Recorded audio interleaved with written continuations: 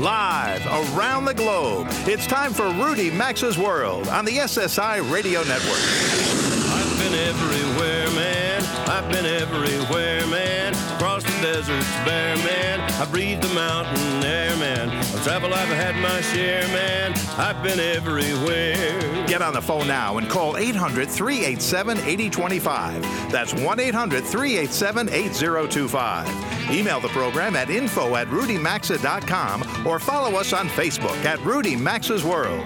And now, America's #1 travel radio show, Rudy Maxa's World. Welcome back to We Can Put It One Other Way, America's most widely syndicated radio travel show. I am Rudy Maxa, travel journalist and your genial radio show host. I invite you to become a subscriber to my free travel newsletter. I send it out sporadically. I try for every week. Don't always hit that mark, but don't worry, it's free, so you're not being ripped off in any way. You won't be inundated, but I write it personally. Try to include a couple of tips in each issue that will save you some money and maybe give you a few ideas of interesting things to do. All you have to do is text Rudy Maxa's World, all one word, to 22828. All right, let's get down to this hour's business. Coming up, if you're anywhere near Seattle, and let me digress a moment to welcome one of our newest stations, Cairo, K-I-R-O in Seattle. Nice to have you aboard. If you're near Seattle and you're listening to Cairo, take a break and don't miss a mid-March celebration of travel-related films to be presented at the Seattle Jewish Film Festival. More on that in a moment.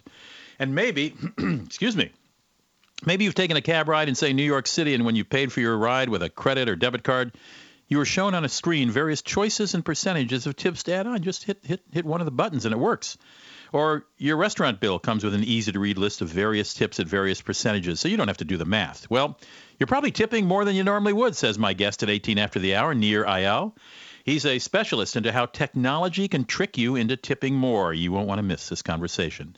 And David Susi is a CNN safety analyst who was on the network frequently in the wake of the disappearance of Malaysia Flight 370. He's got a new book out, just came out this week, called Malaysia Airlines Flight 370, Why It Disappeared and Why It's Only a Matter of Time Before This Happens Again. Yikes. If you see a jar of honey for sale at an airport gift shop, that honey may have come from bees who live just off the airport's runway. New York Times correspondent Daniel Berteau reveals why airports make great homes for bees. And you probably already know that St. Patrick's Day weekend also marks the start of the annual Rocky Mountain Oyster Fry, otherwise known as the Testicle Festival in Virginia City, Nevada. We're going to visit with one of the weekend's organizers toward the end of the hour. First, quick look at some of this week's news and travel. Well, the nation's two largest ride-sharing services, Uber and Lyft, are both in fundraising mode to fuel their rapid growth. Both are asking investors to do something very unusual. They aren't allowing their investors to invest in any competitors. And before either company will show big investors their books, those possible angels have to sign an agreement that they won't invest in rivals for 6 months to a year. Uber, of course, is the king of the hill with a valuation of $41 billion. That's billion, $41 billion. If Lyft succeeds in its current effort to raise $250 million, it'll be valued at $2 billion. Not bad in itself. Well, it's raining Four Seasons hotels all along the South Florida oceanfront. For 20 years, the Four Seasons flag was planted only in Palm Beach. And in building that hotel, the owner got Four Seasons to agree not to let anyone else build any other Four Seasons along the Atlantic coast for 40 years. But a real estate investor named Nadam Ashi really wanted to put a Four Seasons on Miami Beach. So he convinced the owner of the Palm Beach property to sell his hotel to him. He scrapped that 40-year deal. Eventually, the owner did sell it. Now Ashi's building a hotel. He owns the Palm Beach one now, of course, and he's also building one on Miami Beach, and he's planning a third in Fort Lauderdale. He's reportedly going to be asking $1,000 for a night stay in the Miami Beach Four Seasons. I bet during the hot, humid summer season that rate will drop closer to $300 or $400. Joining me on the show is Pamela Levitt. She's the director of the Seattle Film Festival that is celebrating its 20th anniversary. The Seattle Jewish Film Festival, I should say, that's celebrating its 20th anniversary from March 14th to the 22nd. Of note, coming up are 4 features involving travel, one involving a love affair, another an attempt to donate baseball equipment to Cuba, another, well, why don't I let Pamela explain? Nice to have you on the show, Pamela. Welcome. Thank you for having me. All right, so this is a Jewish film festival, and these films have something to do with Jewish personalities, characters, or places, but they're also travel movies, aren't they? They are, in the sense that, Jewish life is global, and it is very much about a history of moving between countries. And so what we're doing this year is we're celebrating the variety of those countries. So it's here, there, and everywhere. So we're featuring films from Iraq, basically from Africa to Uruguay, and you've pointed out a few for Iraq, Cuba, France, and others. Can you give me a 15-second précis of the four that I know are specifically about travel? Well, Havana Curveball is a unique film, and it's great for families because it shows how kids can also travel. It's a film about a boy who, for his bar mitzvah, decides to do good in the world and travel to Cuba, where that country gave his grandfather refuge when he was a refugee from World War II Germany. And so he travels back to Cuba trying to figure out a way to help out the kids there in terms of baseball. So it's really a baseball story, but it's a story about intergenerational travel to that country for very different reasons. And that's called Havana Curveball. How about Hannah's Journey? Hannah's Journey is a wonderful film, really about the next generation, both from Germany and Israel. And, many of people know that Israel was a country that people fled to during World War II, but it also has become a place where a lot of people from other countries go to work and spend time, and especially it's the 50th anniversary of diplomatic relations between Germany and Israel. So this film is about Hannah, who goes to Israel to basically find herself, and what she finds is a very kind of mixed history that she doesn't fully understand. She's inherited it, but it's about going to a kibbutz and working on a kibbutz, and what is it like to find yourself in a different country, which of course those of us that travel know that sometimes you have to travel to figure out where you came from, and that's what this story is about. Well put. Now we have short time. I love the concept of Farewell Baghdad: the Dove Flyer. Can you give us 15 seconds on that, because we have a limited amount. Absolutely. I'll try to be short. I'm very passionate about these films, obviously, but this is a film really about the amazing long history of Jews in Iraq. But what happened, of course, is that Jews were exiled from most Middle Eastern countries and fled. But this film was shot mostly in Israel, but it is about, and it was in the Arab-Israeli dialect that most Jews spoke in that country. It is a beautiful lyrical film, and I really think everybody will enjoy seeing the history recreated. And The Art Dealer. The Art Dealer is also a history of time travel, what happens between generations in France. And of course, many of us are listening to the news these days about what's happening in France, but many of us forget that there is also a troubled history of France was a place and a refuge for many countries and many people.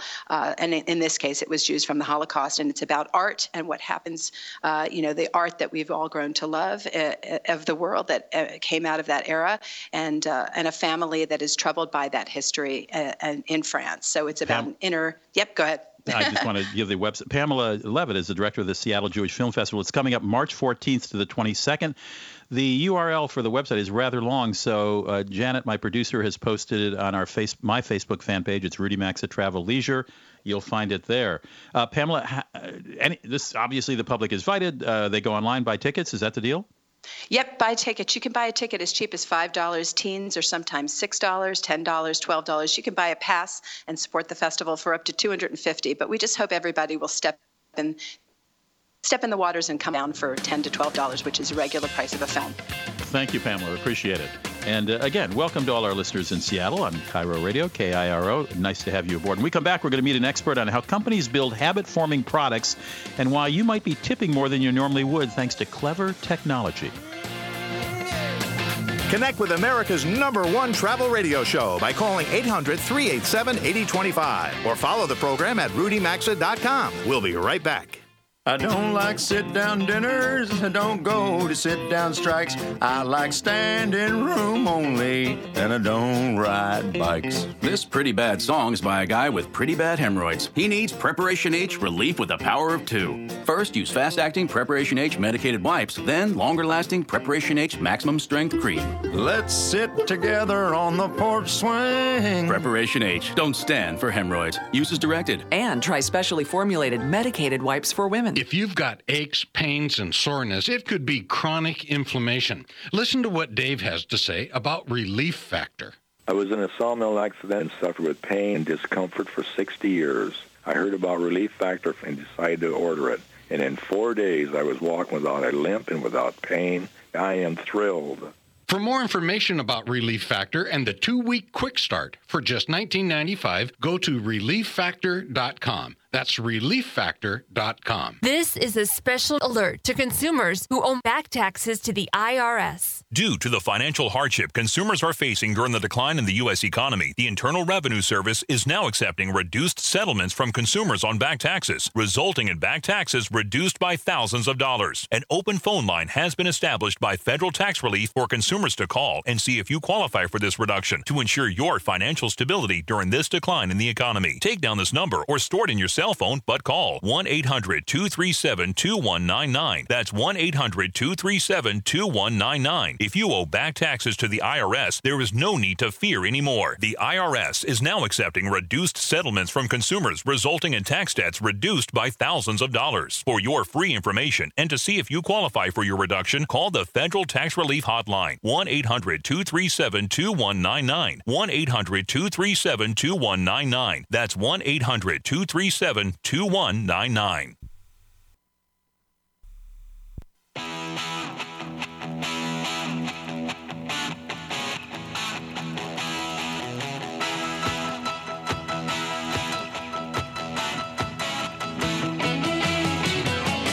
To connect with the program, call 800-387-8025. That's 800-387-8025. Or visit the show online at rudymaxa.com. Welcome back to Rudy Maxa's World. And this hour of Rudy Maxa's World is brought to you by Tricom. Whether you travel or not, do you experience dead, dry skin? Between cold weather and dry cabin air on planes, it's a recipe for dry, uncomfortable skin. Tricom works to soothe these skin irritations. A recent clinical study showed Tricom is 5 times more effective at reducing itch than 1% hydrocortisone. And it's backed by an itch-free guarantee. If that doesn't work, simply mail the tube back for a refund. If you have dry, irritated winter skin, pick up some Tricom. Easy to travel with. It comes in a 2-ounce tube, perfect for your carry-on. You can find Tricom in the white and blue box in the anti-itch aisle at Walgreens, Walmart, and CVS pharmacies. Well, we're in a digital era. We all know that, from the phones we carry to the computers just about everything we do, whether we're at an ATM or filling up our car with gas. I'd like to ask to join. I'm delighted to have a join. A best-selling author of a book called Hooked: How to Build Habit-Forming Products. His name is Nir Eyal, and he has studied the effect of some of these digital products on our lives, one of which is you're probably tipping more than you did before certain things were invented. Nir, I'm delighted to have you in the show. Welcome. Thanks so much for having me. It's a pleasure to be here. Well, let's start with this idea of, well, first of all, the good thing about digital, as you point this out in a piece you did that I read on LinkedIn, and I'm sure is on your website, which is, I'll give the website out in a few moments, which is there is a certain amount of convenience associated with the digital revolution and how we can pay by just sliding a credit card in, correct? Right, that's absolutely correct. And what we're seeing is that many of these devices that have made it so much easier to do these behaviors have also made the likelihood of doing those behaviors much more likely to occur. So what we're seeing is that because of these digital paying tools, people are paying more, they're tipping more, and they're tipping more frequently. And that, of course, is not an accident. That is precisely by design. Let's talk about a couple of those designs. Let's talk about the taxi cab, where you pay with your credit or debit card, and you see on the screen your total, and you punch in, you approve the total, and then it offers you a choice of 3 different tipping levels. Yes? Right. So, in many respects, this is a very good thing because, service workers deserve to be tipped. That's a significant source of how they make their income. And so what we're finding is that these digital payment systems are getting people who would otherwise not tip, who would maybe forget or maybe conveniently forget.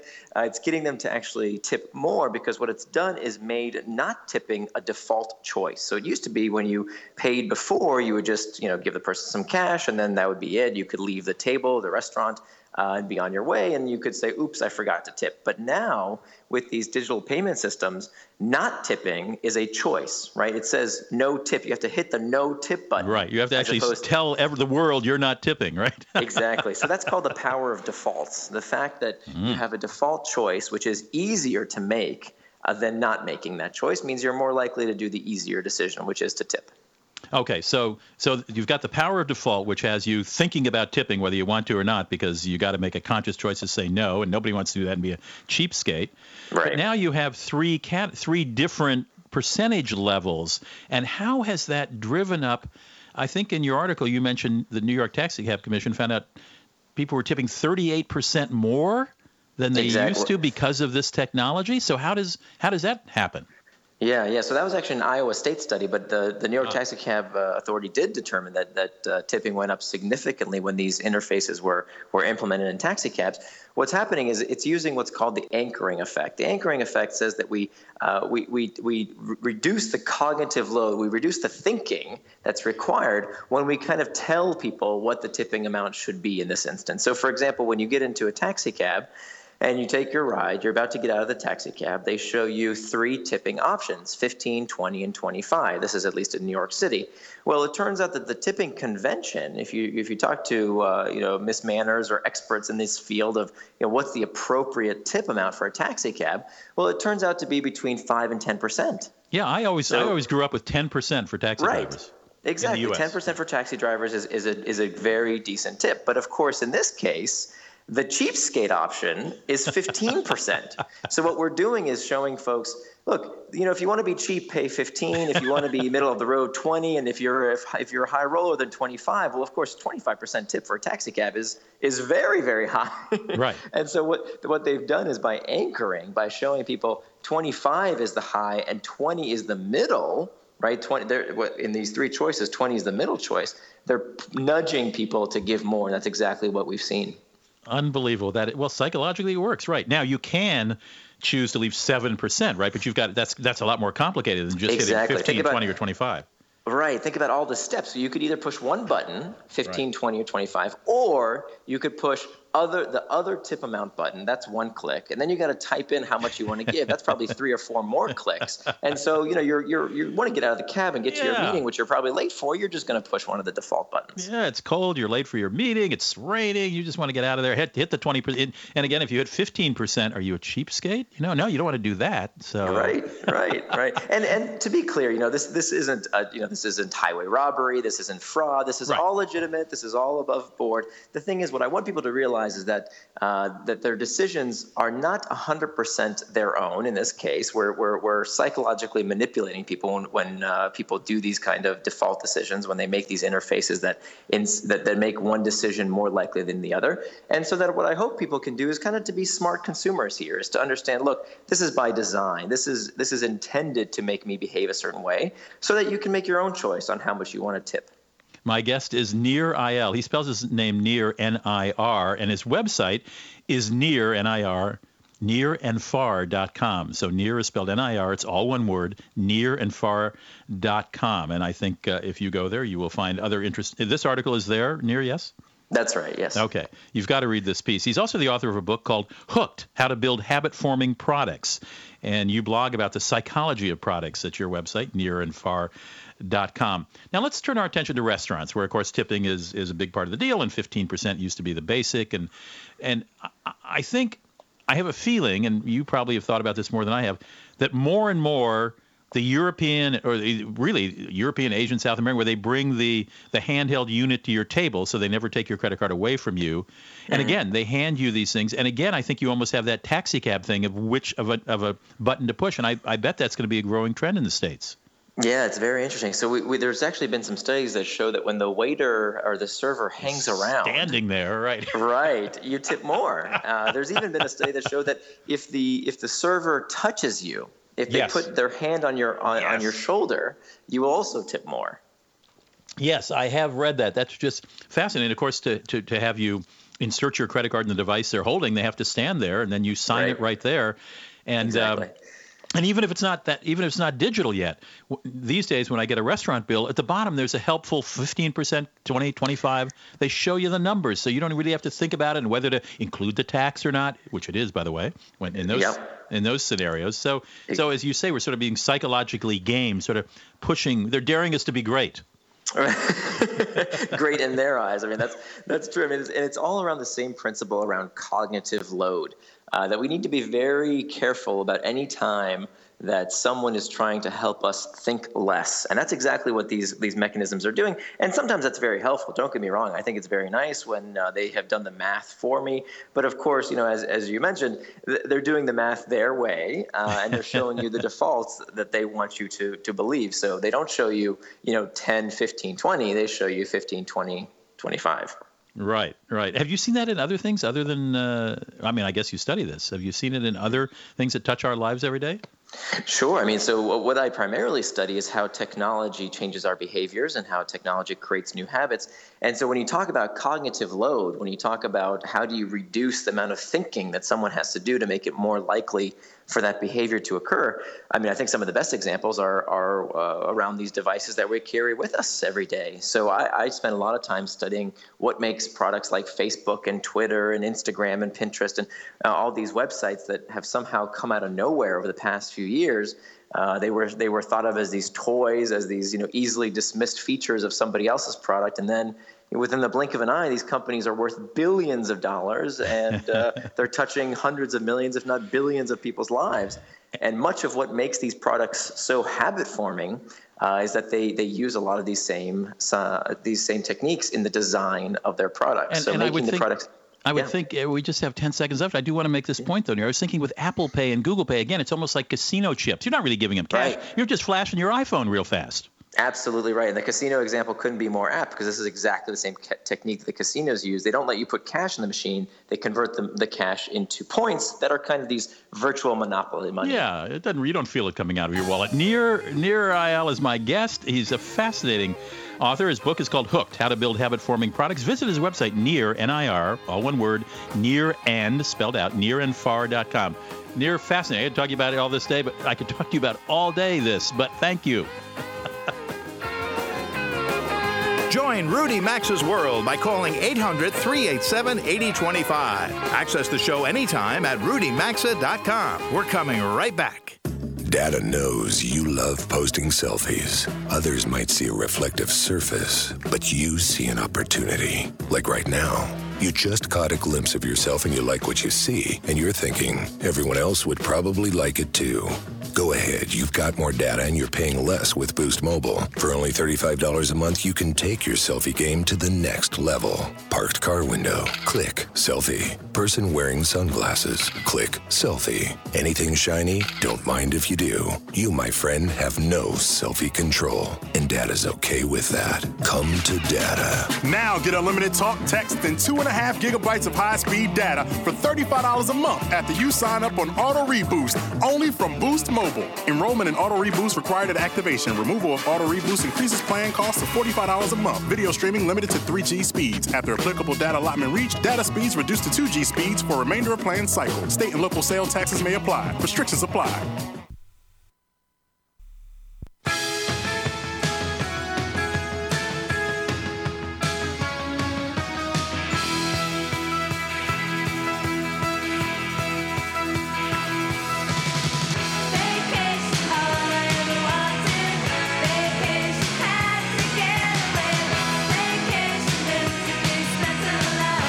Phone lines are always open at 800-387-8025. And stay connected with the program at rudymaxa.com. Now, back to Rudy Maxa's World. Welcome back to Rudy Maxa's World. It's 33 minutes after the hour. There's a new book that just came out in the last week. It's written by David Susi. He is a aviation safety specialist. He was with the Federal Aviation Administration for 30 years of experience as an inspector, an accident investigator. He's worked in the cockpit, on the hangar floor, within the aviation boardroom. He's the author of a book called Safer Skies. But he's got a new book out. It's called Malaysia Airlines Flight 370, subtitled Why It Disappeared and Why It's Only a Matter of Time Before This Happens Again. I will note that David just told me that we're just a few weeks away from 1 year anniversary of that plane disappearing. It seems like only yesterday. David, welcome to the show. Your title almost says it all, but let's start first with the beginning of your subtitle, which is Why It Disappeared. Why do you think that? Does that imply you have a theory about why it disappeared? Well, I do have a theory about why it disappeared, and not to be confused with what actually happened on board the aircraft, because those are two distinctly different things. One is that I believe that there was a fire or that the aircraft was commandeered. One of those two things has to be the answer. But more importantly, why it disappeared. Even if something did happen on board that aircraft or it was commandeered, why do we not know where it is now? Right. Lack of radar coverage, I gather, or rapid or consistent communication. Well, that's part of it. That's a good part of it. But I think more, if you look even deeper into this, it may be even a more systemic type problem, and that is that after Air France 447, which was 4 or 5 years ago, some recommendations were made so that this never happens again. Well, those recommendations still haven't been enacted. So to me, that actually indicates that maybe we're not even able to put a safety feature in play, even when it's definitely warranted. But it's technologically possible, isn't it? It's not the technology, it's the expense and weight and getting everybody on board. Is that a fair summation? Absolutely it is. It's exactly that. There is some expense with putting this forward, but even at that, the Inmarsat over in the UK has agreed to actually provide free flight tracking for all the airlines, yet there are still some that don't have it. Are there some that do? Most do in the United States. Almost every one of them do in the United States. But that's just in-flight tracking. What would be even more useful? Why could we not get this these improvements out there, even though they're free? And so at this point, there is other things that can be done as well, which is the streaming of live information. So, for example, we may not have communication verbally, but we would know whether the engines had failed, whether the pressurization system had failed, or whatever else might be the case. We would know that, and we would know exactly where the aircraft is located when it did go down, if it did. And I'm sure you've talked to people in the aviation business, and what do they tell you about why 4 years after the Air France flight that disappeared off the coast of South America, which was eventually found, but why don't we have, why hasn't the technology on the planes caught up with what is available? Well, partly it's because of the process by which you have to go through to get a safety advancement regulated or mandated. And in the international community, the only thing that they have that's even close to that is a group from the United Nations, which is called the International Civil Aviation Organization. And ICAO is a group of countries that got together, and they have membership in this group. And what the ICAO does is set standards and practices, and says, if you're going to be a member of our group, you're going to make sure that you meet these standards and practices. Well, that's not it doesn't have a lot of teeth. Right. You're basically saying, yeah, we agree, we're all agreeing and doing this, but when it comes down to, are you going to spend $100 million on a safety improvement for something that may never be used? This technology is important when it needs to be there, but when it doesn't need to be there, it's just basically added weight and added expense. How much to put it on one plane? Is it $100 million for an airline, or airlines generally? No. In the general area it would be, but typically it's about between $40,000 and $50,000 worth of equipment and to put on the aircraft. Yeah. But now remember, most of the aircraft already have that equipment on board. It's just a matter of activating it or signing up with a different subscription service than they currently have. Well, I don't know. I'm frustrated hearing it's that within that close of reach. Mm-hmm. It is, and there just simply is no mechanism by which a regulatory body can say, look, this is the level of safety we're going to have across the entire world, and force some of these lesser air carriers to meet that standard with any kind of teeth. They're just the FAA could do it in the United States, right? Absolutely, and they have. There's a Next Gen program. Yeah, I've been hearing about it for years. Yeah, you've heard about Next Gen for years. Right. But really what has held that up is the sequestering of money from the government and from our government budget. You get it approved, but yet that doesn't mean that the money's actually obligated for that program. A whole nother ball of wax. In the 15 seconds we have left, is that aircraft ever going to be found, in your estimation? I'll tell you, day by day, they've searched 9,000 square miles. There's 18,000 more to go, but it just every day that goes by, I just get less and less optimistic. David Susi is the author of a brand new book called Malaysia Airlines Flight 370, Why It Disappeared and Why It's Only a Matter of Time Before This Happens Again. It's published by Sky Horse Publishing. He is an aviation safety expert. I would heartily recommend that you pick it up. Thank you so much, David, for joining us today. Oh, thank you. It's my pleasure, Rudy. Oh, fascinating stuff. Fascinating stuff. Listen, when we come back, we're going to talk about bees and airports. You may not think they mix, but they're mixing very well all around the world. Don't go away. You're in Rudy Max's World.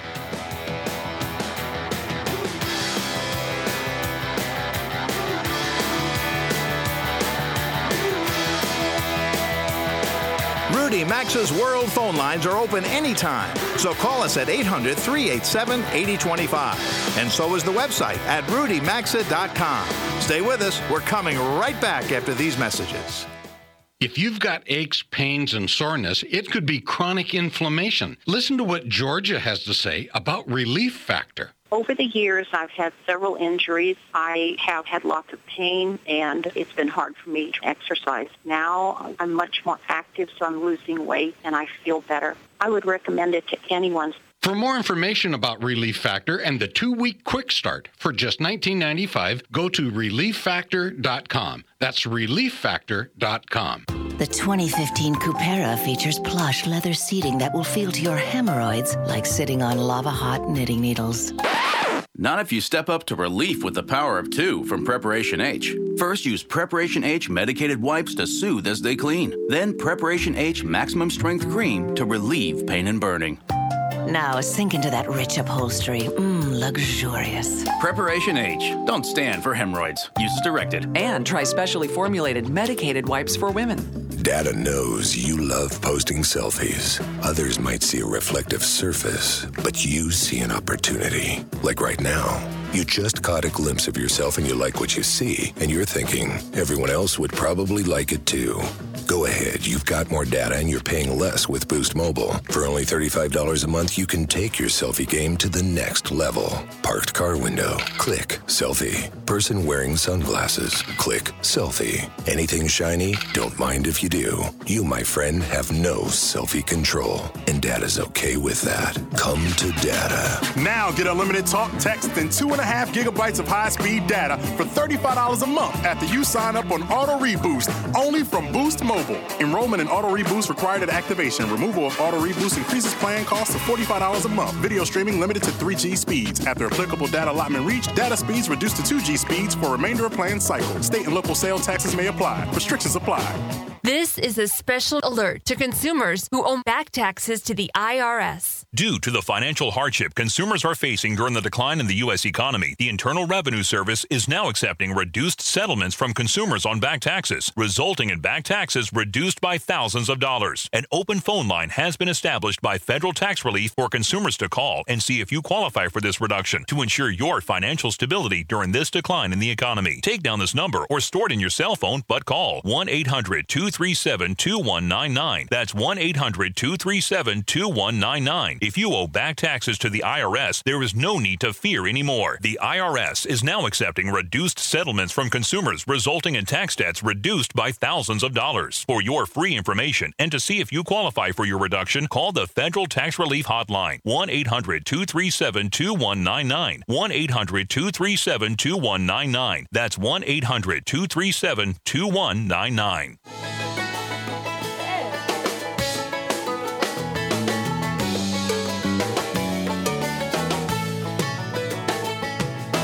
Get out the map, and lay your finger anywhere down.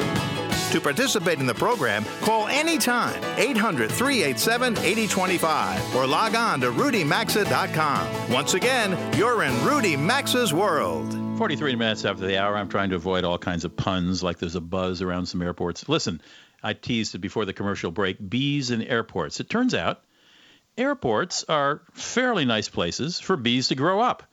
And I know this because a New York-based freelance journalist wrote a very fascinating piece in the New York Times. Her name is Danielle Berthaud, and she wrote a fascinating piece about bees and airports. What is the symbiotic relationship, Danielle, between bees and airports? It's not something that comes to mind to me quickly until I read your piece, of course.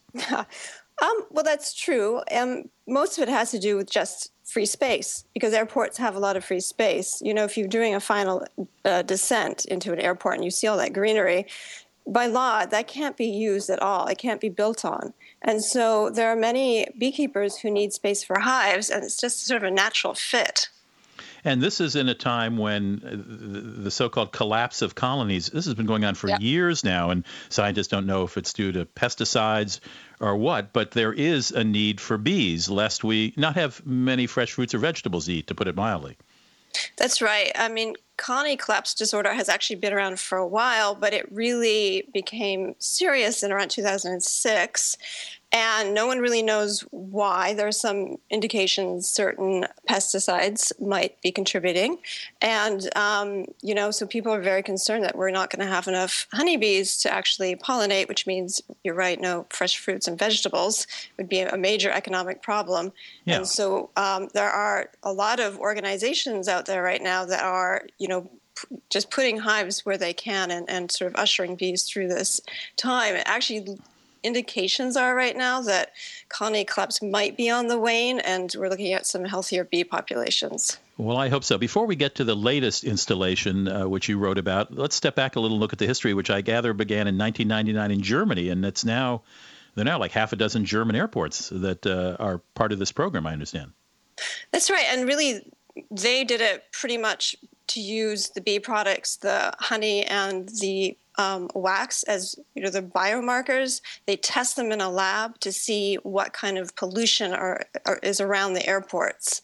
And actually, surprisingly, I suppose, a lot of them are testing that the airport environmental pollution isn't actually that bad, so that's good. Really? The ones in the States, none of the ones I know of at this time are actually doing that. This is more of a social movement in a way.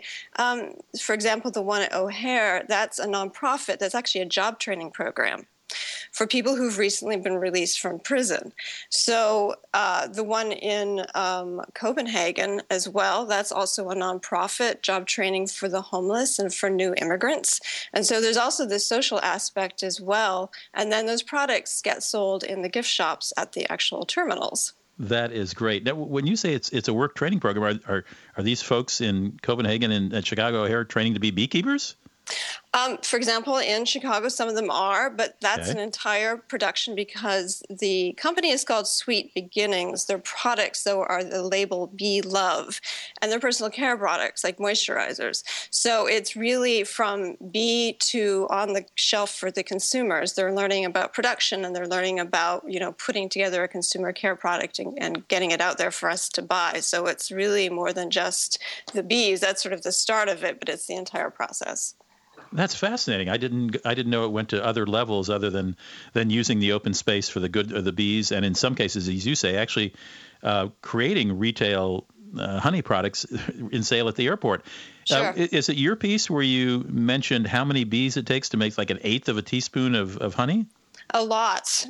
That was like 200 or something, wasn't it? Yeah, it's an entire bee's lifetime. That's how much they're making, and that's constant work. So, and also they have a relatively short lifespan. I mean, they are insects. So yeah, when you look at a really good jar of honey, and you might think, wow, that's kind of expensive for that honey. When you think about the amount of work that goes into that, both on the insect and human side, it puts it into some context. You're absolutely right. I mean, since I read your piece, I have actually been slathering some honey on my toast, and I go, whoa, that's a lot of honey. That's a lot of bees. You can read Janet's article. Excuse me.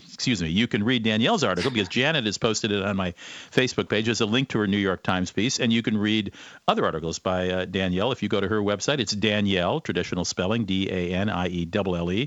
Her last name, Berteaux, is spelled French Beurteaux. Again, there'll be a link at Facebook fan page, Rudy Travel and Leisure, and you'll see the correct spelling of Danielle, and you can go to her website as well. Danielle, great article. Thank you for stopping by. Thank you so much. Interesting. I love anything that helps bees. I have a lot of love for bees. Hands down, they're our friends, and I hope they thrive and that they're doing it at airports. Nice twist. Stick around, we'll be right back. We'll talk about the Testicle Festival coming up next. To participate in the program and have some fun, call 800-387-8025 or email the show at info@rudymaxa.com. We're coming right back.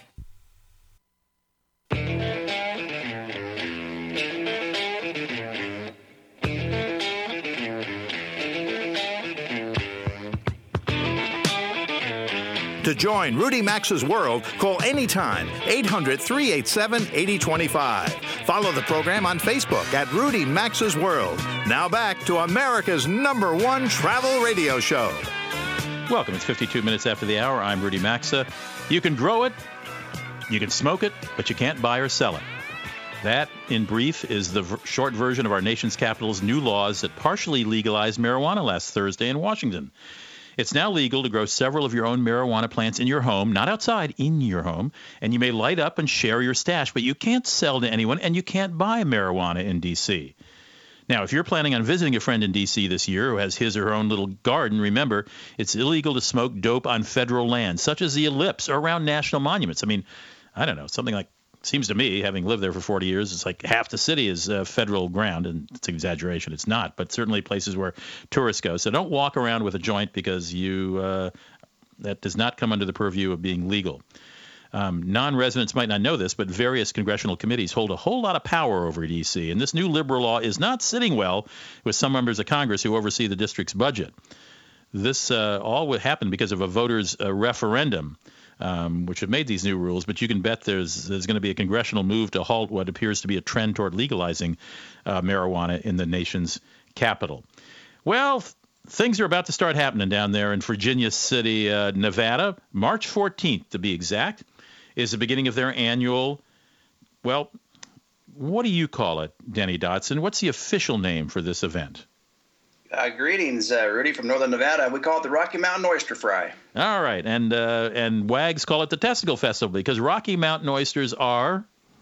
They are actually bull testicles. Okay, and this festival, I was reading about it. I didn't know there were that many ways to prepare bull testicles, Denny, but there seems to be, I mean, look, everything tastes good. I mean, I'll eat my wallet if you deep fat fry it. But you can also do them up in a skillet. There's all kinds of ways to do it. You can almost do it sushi style. I'm trying to imagine that. Tell me about your history with these Rocky Mountain oysters. Rudy, we've been cooking up these tasty testies for over 24 years, and folks serve them up in all different ways, as you mentioned, from fried, chopped, barbecued. They saute them. They put them on a pizza. They wrap them in jalapeno, wrap them with bacon on jalapeno peppers. You name it. People get very creative and have a lot of fun with it. Well, paint me a picture of this event. Is this down Main Street? Is this here in Fairgrounds? I mean, do people, I know visitors come in from all over the country, but are there chefs from all over the country, or is this just a local 4 or 5 restaurants? I would say it's a regional event, Rudy, but we do draw people in from, obviously California and parts of Utah. We've got a large Basque presence there in northern Nevada, and it really stemmed over the last 24 years of just coming together with, we do get some local folks like Buffalo Wild Wings will be attending the event this year. And they come up with fun ways to present their product. They all dress up. We add a saloon crawl to it, if you will, a ball breaker saloon crawl with all of our 15 saloons there in Virginia City. Just about a 1 mile track, old wooden boardwalk, historic town, lots of history there. I mean, this is an old mining town, but did you say you have a large Basque community? There is a large Basque community in northern Nevada, correct. And how did that evolve? Were they miners? Just back in the day, no, they were ranchers with the largest sheep and cattle and whatnot. I see. Okay, and where do all these Rocky Mountain oysters come from? I mean, is there a huge industry there with bulls in northern Nevada? No, we order them through a food service company to get probably the best deal on them. But in the day, the ranching folks would take them from their own stock, which they still do today, and serve them up all different types of ways. It's was very popular with the Basque, and just a natural to mix it in with a little Irish flair, if you will, for St. Patrick's Day, and it makes for a great festival. Virginia City, again, established in the 1859s with the big mining boom, and ever since then we've relied on history with a lot of special events and culture mixed in. Well, the Rocky Mountain Oyster Festival does coincide with St. Patrick's Day at March 14th, and in Virginia City, Nevada. And I'm looking at one of the news. 20 cooks are competing. This has been going on for 24 years, by the way. This isn't something somebody thought of yesterday. 24 years has been happening. 20 cooks are going to compete to serve these fried, chopped, grilled, or sautéed cow testicles. Cooks compete. Here are the categories: best overall taste, best presentation, best booth, best team name, as well as bragging rights to the best Rocky Mountain oyster cook in the West. But best presentation, how many ways can you present these things? Well, you'd be amazed. A lot of folks, they get creative with it, and they get a little risque sometimes. You can imagine some of the spin-off that you could do with the testicles. I'm trying not to. They have fun with it. They present it, and the public judges it. We do have judges, but the public has input on it as well. And we have a big award ceremony just after the parade, which we have down the main street there at straight up noon in Virginia City. And it just makes for great fun. And we have a lot of Irish music playing, and each one of the saloons, if you will. One of the most unique places that probably in America where you could walk into any saloon there in Virginia City and really step back in time. The old, the articulate bars, the murals on the back of the wall, a lot of the old photographs of the way the town used to look and still does look. America. Denny, America's a great country. Denny Dodson's the Director of Tourism for Virginia City, Nevada. March 14th is the annual Testicle Festival there, the Rocky Mountain Oyster Fry. Check it out. We'll have a link on my Facebook fan page. Thank you to Jeff Ryder, my engineer, to Janet DeAcevedo McDonald, my executive producer, and to you, our listeners. See you next weekend.